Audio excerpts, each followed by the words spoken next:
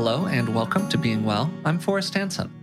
On this podcast and out in the world of personal development in general, there are an awful lot of ideas, so sometimes it's nice to have one simple thing to focus on. As we continue to interview guests on the podcast, we're asking them for their just one thing they do each day to support their own happiness. So this is Just One Thing from Roshi Joan Halifax. I wonder if I could ask you a question that Forrest and I try to ask as many people as possible here. And it's a little personal, so here we go.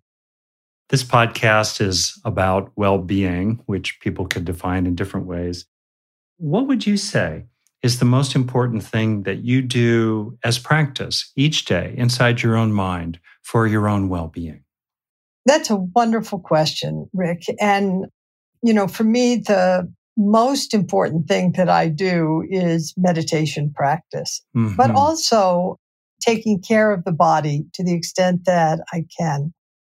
Having a strong physical life, having a life where curiosity is always up and engaged so that I'm constantly learning. I mean, one of the little internal rules I have is to learn something new every day. It could be a new word, it could be a new idea, it could be a new way to move in the body. And also the other thing that I think is really important has to do with relationship. That is to really cherish my community, my friends, and also the opportunity to serve others. Oh, beautiful. Thank you.